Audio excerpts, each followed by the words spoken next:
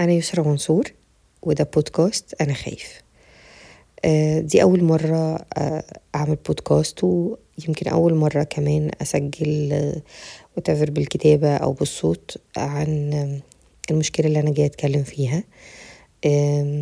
هي مشكلة بالنسبة لي نقدر نقول إنها بيجي عليها وقت توقف حياتي تماما، أو تعطل الجزء الحلو اللي في الحياة، إن احنا نتقبلها ونستمتع بيها ونحبها ونحب اللي حوالينا ونتبسط بيهم ومعاهم.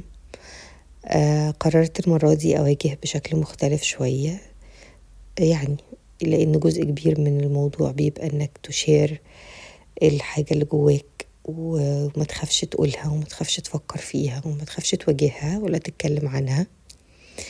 يمكن كمان في شخص أو 2 يسمعوني ويكون عندهم نفس المشكلة، ده هيسهل عليا وعليهم، أنا عارفة كتير، ويعني يمكن تترتب أفكاري وأوصل لحل.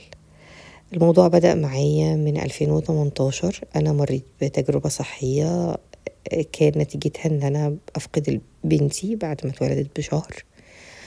أثناء المشكلة ديت أنا تعرضت لمواقف زي متابعة حمل كتير، أشعاعات،